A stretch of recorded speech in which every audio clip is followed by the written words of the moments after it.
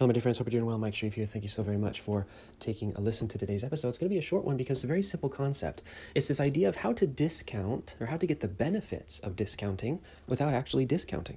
So we all know that our clients and customers, when we generate sales campaigns or marketing campaigns that involve a discount, we tend to see a higher volume of transactions, right? It's marketing and sales 101. Discount, get more sales. The problem is that discounting is a double-edged sword. It never ends up working how we want it to work, and it has a long list of negative side effects. So for example, when you discount often, it trains your customers or clients to wait for the discount, which means by definition, you constrict the evergreen ability of your offers or services. In other words, you have to use launches, whether you want to call them launches or not, you can call them fire sales, you can call them, discount product launch, whatever you want to call them. You have to end up getting in the launch cycle, which means you only make cash when you put forth effort and put together a discount and all that kind of stuff, which is problematic if you're trying to get into peaceful profits.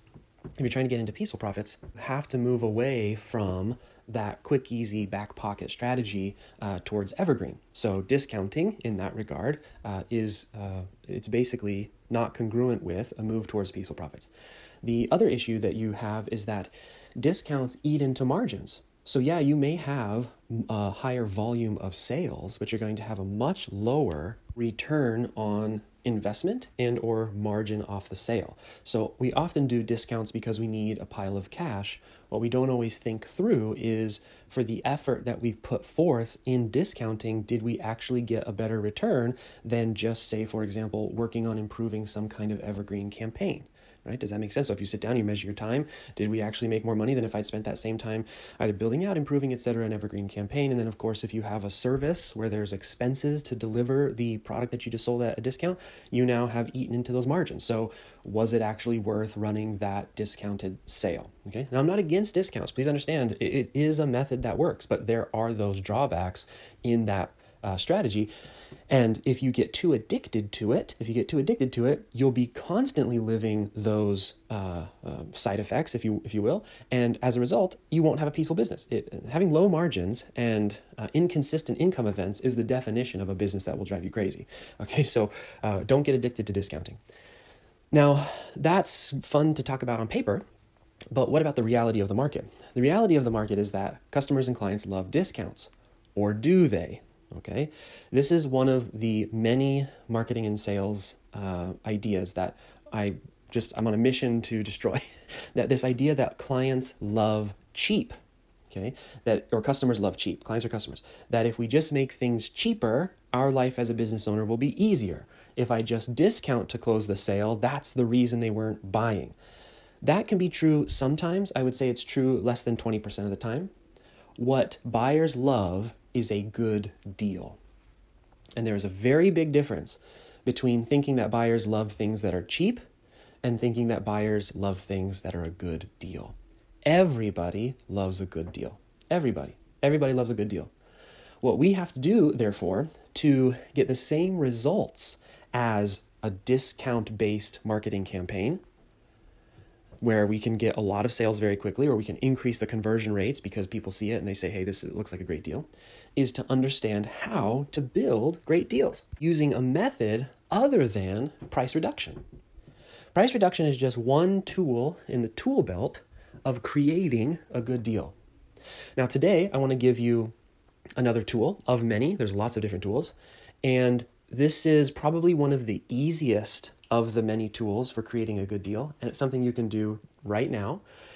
It does require that you take a look at the offer that you've created and figure out how to match the promise. Because what we're going to do is we are going to, instead of reducing the money that they have to pay, we are simply going to shorten the expense to them of what it is they're trying to obtain. Okay? So let me see if I can give you another way to think about this.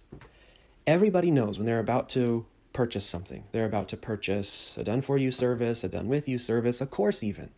They're doing this not to be entertained, though that may be an element of it. That's not why they're justifying the purchase in their mind.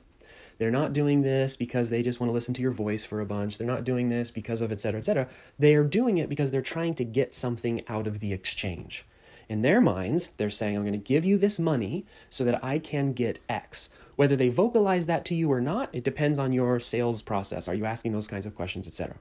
But at the end of the day, when people are purchasing done with you, done for you, courses, etc., they are trying to, what they're trying to do is get an outcome. They are purchasing that with money, knowing that money isn't the only expense, right? So if somebody purchases a fitness program, if they're an average thinking adult, they know it's not just money and all of a sudden the weight just drips off. They know they're going to have to do a fitness thing and they know they're going to have to eat a certain way. And these are all expenses in their mind. It costs them. It costs them willpower. It costs them sacrifices. It costs them whatever. So there's going to be a time element in it. So what we can do to make our offer a better deal is to simply reduce the expenses associated with our offer that aren't money. Or that isn't money. I'll give you some examples. There is the expense of time, right? That's typically an expense associated with many offers in the help industry. Example, if it normally takes 6 months to lose 10 pounds with a personal trainer, I can help you lose 10 pounds in 90 days without one.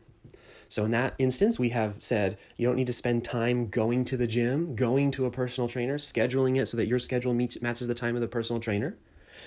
And it's not going to take you 6 months, it's going to take you 90 days. So we reduce the expense of time for that particular offer. So now that particular offer has improved in the eyes of the prospect as a deal. Now the key here, as you see here that I've said 6 months to lose 10 pounds with a personal trainer, what I'm trying to do is I'm trying to explain to the prospect that according to the average expectation in the market, right? So if everybody thinks that it takes 10 pounds, or it takes 6 months to lose 10 pounds with a personal trainer, if we can show that that's the average way of doing things, we can do things much faster or with less time involvement, then that becomes a good deal compared to what the prospect might be used to. This is discounting. Think about what a discount is. You say, here's what the normal price is, here's what the new price is. It's simply a comparison. All discounts, and especially in the help industry, almost all price is it's absolutely elastic. It has no actual bearing. It's essentially value created based off of almost nothing, right? In terms of how we justify the value and things like that. That's just the reality. The truth is that's true of almost all products and services, especially true in the help industry. So when we say something is $1,000 and now it is $250, the only actual context that a prospect has is the comparison to the price it was before. So if we are going to create a deal by thinking about time, we have to think of what is the prospect used to, what do they think the normal average time expenditure would be, and then we can reduce that time significantly. I'll give you another example. If it normally takes 5 years to become profitable on a farm, I can help you break even in your first year and be profitable by your second, right? So we have drastically reduced the time to outcome. Now, where did I get that 5 years to become profitable on a farm? I looked around and there's blog posts and YouTube videos and et cetera. And I know that because personally we're working on building our farm and all that kind of stuff. And so I know that on average, at least from what I've learned so far, it takes about 5 years before you really start turning a profit on a farm. If someone came to me and said, I can teach you how to be break even on the first year and be profitable by the second, I would be like, oh my gosh, that's a deal. Right? Because I'm a buyer who doesn't want to take 5 years. I don't really have 5 years. I'm getting up there in age. I don't want to spend 5 years before my farm starts producing. Okay, another example, right? Because these all kind of sound like your typical type of offers. Here's another example. If it normally takes you 10,000 hours to master the piano, to play any song that you want to play, I can teach you every single one of your favorite songs in just 20 hours if you follow my special chord recognition system or whatever, my book of tabs. Piano tabs. Don't even worry about learning the notes, just do the, whatever. So again, this is reducing the expense of time and using what the market typically believes is the time expenditure as the starting point and then discount against that. Let me give you another one. What about an expense of effort? Okay. This is one of my favorite marketing This is one of my favorite sort of pitches, if you will, or big ideas that's currently running around the marketplace. Lots of people are doing it, as typically happens. One person puts it up first, and then everybody copies them. But it is, I'll hire and train your sales team from scratch for you. I'll hire and train your sales team from scratch for you. This is a complete discount in effort. Okay, so when we think about hiring, training, and making sure that our sales team is performing, we think of what? A huge time investment, yes, but also a huge effort investment. Oh my gosh, I'm going to have to put out a job description, and then I'm going to have to, and I don't even know what I should be looking for, and then I'm going to have to do the interviews, then I'm going to have to. So if we can reduce the expense of effort, that seems like a really good deal compared to what we are expecting we will have to go through to get that same result. Now, I want to point this one out in particular because nearly every single one of these that I've seen, and there's a couple now out there that are exactly this exact promise, what you have to be careful of is you as the provider of this service or whatever. So as you're saying, I'm going to give you a discount by reducing effort or reducing time, you have to be smart about your solution, right? It would be easy for you to make this kind of promise and then go do something that's completely over leveraged. So you're working way harder than you need to be. Most of these guys, and they're all guys so far that I've seen, they are playing two angles. They'll have that offer running to business owners, and they'll have another offer running to people who want to become salespeople. They're both group coaching programs. They take the people who want to be salespeople, they put them through their little 6-week, 8-week, whatever course that teaches them how to be good salespeople. And the promise they make is, if you pass our class, we'll connect you with your first client. So again, it's all leveraged. It's all basically dipping from both sides, and that's how they're able to make those promises without over leveraging themselves. So again, it's easy to make promises, but you have to be careful about your own fulfillment. How are you going to do it without completely, running yourself into the ground? And these handful of companies that I've seen making the same promise have got that sorted out, it seems. Okay. Next is expense of risk, right? So expensive time, expensive effort, right? These are pretty straightforward. Expensive risk. I'll get you 20 new leads or you don't pay, right? The you don't pay, that's a very common one. We can dissect the history of that. Alex Becker had this will, I can't remember the high roast, this will reduce your costs by 25% or you don't pay. Now everybody's doing the or you don't pay, right? Again, you got to be careful about the promises, make sure you can actually fulfill, but that's an expense of risk, okay? This is a deal, this is a discount compared to everybody else, because everybody else is going to charge you whether they get you the leads or not. We'll get you the leads or you don't pay. Okay, so these are obvious, right? You could play with this. All you have to do is sit down and think about, what are the expenses that my prospect is thinking about when they're about to purchase from me. Okay, so you can think about that. What you then have to do, however, is think about the non-obvious expenses. Okay, because today's world is quite competitive. Like I said, lots of people are using the or you don't pay. Lots of people are literally running the same I'll hire and train your sales team from scratch offer, right? So there's just a lot of people doing a lot of the same things, and that happens, right? That's just the nature of the game. What you can do to make your discount seem unique is to think of the unobvious expenses that people associate with the outcome that you're trying to deliver. I'll give you one example here, and this is one that is more relevant to almost all offers than I think most people first think about. But what about the expense of embarrassment, right? There are some outcomes that people haven't pursued yet because they're just embarrassed to pursue it. I'll give you an example. What if you were an expert in helping people save their marriage without having to go see a therapist, right? There's a lot of people who want to fix their marriage, but culturally were raised to believe that therapy was for weak losers, etc. And so they're looking for a way to not be embarrassed while also saving their marriage. You come along and you say, look, you don't have to get the whole family involved and they find out you're doing therapy and you're going to be embarrassed and all that kind of good stuff. We have a very private, a very secure, no one has to know. It's just you and your spouse or whatever. And the way that we do it is, et cetera, et cetera. And we're reducing what you see as an expense of embarrassment. Right? Another example might be, well, let me actually turn this one around. Let's say, for example, and I see this commonly with offers like eating disorders, overcoming addictions such as gambling, overcoming addictions or issues like pornography, that sometimes those offer creators aren't thinking about the expense of embarrassment when they create their offer. And that could be why people aren't closing. I'll give you an example. Let's say that you are somebody who helps men overcome pornography use, okay? Well, if men haven't overcome it or gotten help because of embarrassment, because of the expense of embarrassment, do you think it's a good idea to use your public group as a tool for selling your offer? The answer is probably not. That might actually be the thing that turns people off, right? So again, when it comes down to the specifics of what to do about your offer, you have to think that through, get help, get coaching, whatever, to think that through. But it's the idea is the way you can discount without having to actually use price as the tool you use to discount to make your offer seem like a good deal. You just have to sit and think, what are the expenses that my prospect is anticipating? There's the obvious ones, and then there's the non-obvious ones. Could be the expense of embarrassment. Maybe they are anticipating the expense of having to break off relationships. Say, for example, maybe you help people who are very codependent and you help them to be free. Well, one of the things that they are anticipating while they're about to, think about purchasing your thing is, what about all these relationships, right? Because maybe they're thinking, maybe it's average in that market to think in black and white. Either you are codependent or you don't have any relationships, right? And so one of the ways you can make your offer seem like a really good deal is to say, look, we get it.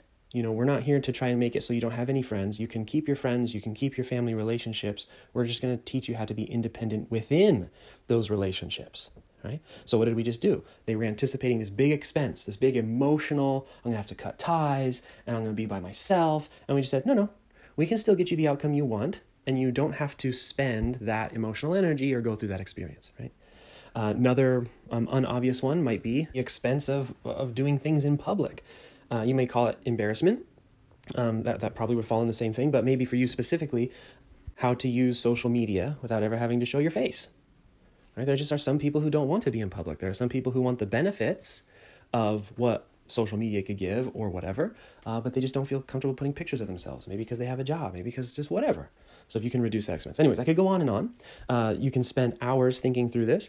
I recommend that if you have enjoyed discounting in the past and you're trying to figure out better ways of discounting, that you start by simply looking at non-monetary expenses that your prospects show up with or assuming they're going to have to spend and seeing if you can reduce that in any way.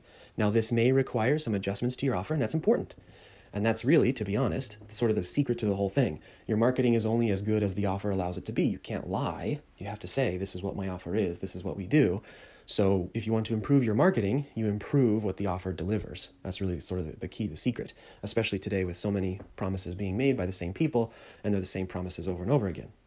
But if you can do that, you should start to experience the benefit of discount, which is that discounts are good deals.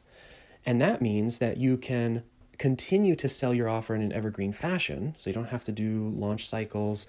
Your margins will stay the same. You don't have to reduce the price. You can have a good deal without reducing the price. And then that should allow you to also continue to build a strong relationship with your customers, strong relationships with your buyers as well, so that you're making sure that you're attracting the right people, right? We want to make sure that we are attracting people who want the desire, who have the cash, who are serious about it, but who are looking for a good deal in some way. Okay, so that's it, my friends. Really nice and short and sweet today. If you would like some help in coming up with these kinds of strategies for your offer, if you'd like to learn more about what the other many, many different ways are to creating a good, strong, solid offer, that's exactly what we do here at Peaceful Profits, among other things.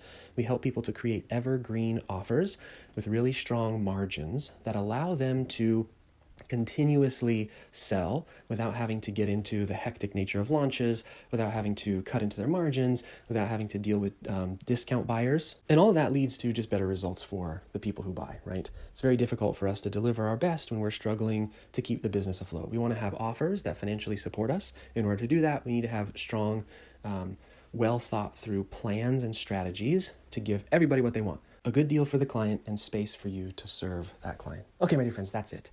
Again, if you want help with this kind of stuff, peacefulprofits.com/call. Let's chat. Let's see how we can help you. We've got all sorts of different options done for you, done with you, do it yourself. Hope you have a wonderful day, and we'll see you in the next one.